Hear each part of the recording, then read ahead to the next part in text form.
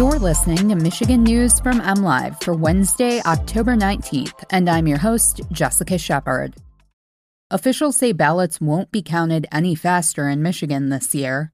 Hacking concerns caused the FBI to contact Michigan's major political parties, and Michigan bears are eating up to 20,000 calories per day right now.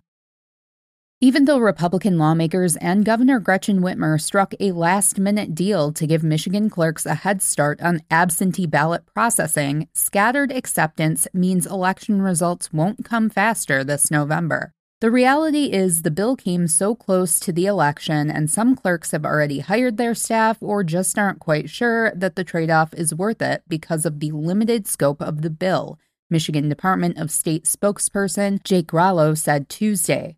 Rollo said the department, which oversees elections and voting, expects it will take 24 hours after polls close on election night until all ballots are counted and unofficial results have been reported. That's how long it took in 2020. House Bill 4491 passed in late September on the last day of session before the November election, and Whitmer signed it 11 days ago. The new law allows election workers to take ballots out of their return envelopes and check that the ballot number matches that envelope. Ballots are to stay in their secrecy envelopes, however, and won't be counted until polls open at 7 a.m. on Election Day. Michigan's Democratic and Republican parties were both contacted by the FBI in recent days to warn about Chinese state hackers probing their digital infrastructure, spokespeople for both parties confirmed Monday. Gustavo Portela, communications director and deputy chief of staff for the Michigan Republican Party, said a party official had also been told by the FBI to contact the agency if they saw anyone unfamiliar enter the party's headquarters or photographing the building. Neither party said they experienced any breaches or were compromised in any way. The Washington Post first reported the FBI had been reaching out to state parties in advance of the midterm elections. The newspaper quoted a senior official saying the FBI has taken a proactive stance trying to prevent future cyber attacks. An FBI spokesperson declined to comment publicly to MLive.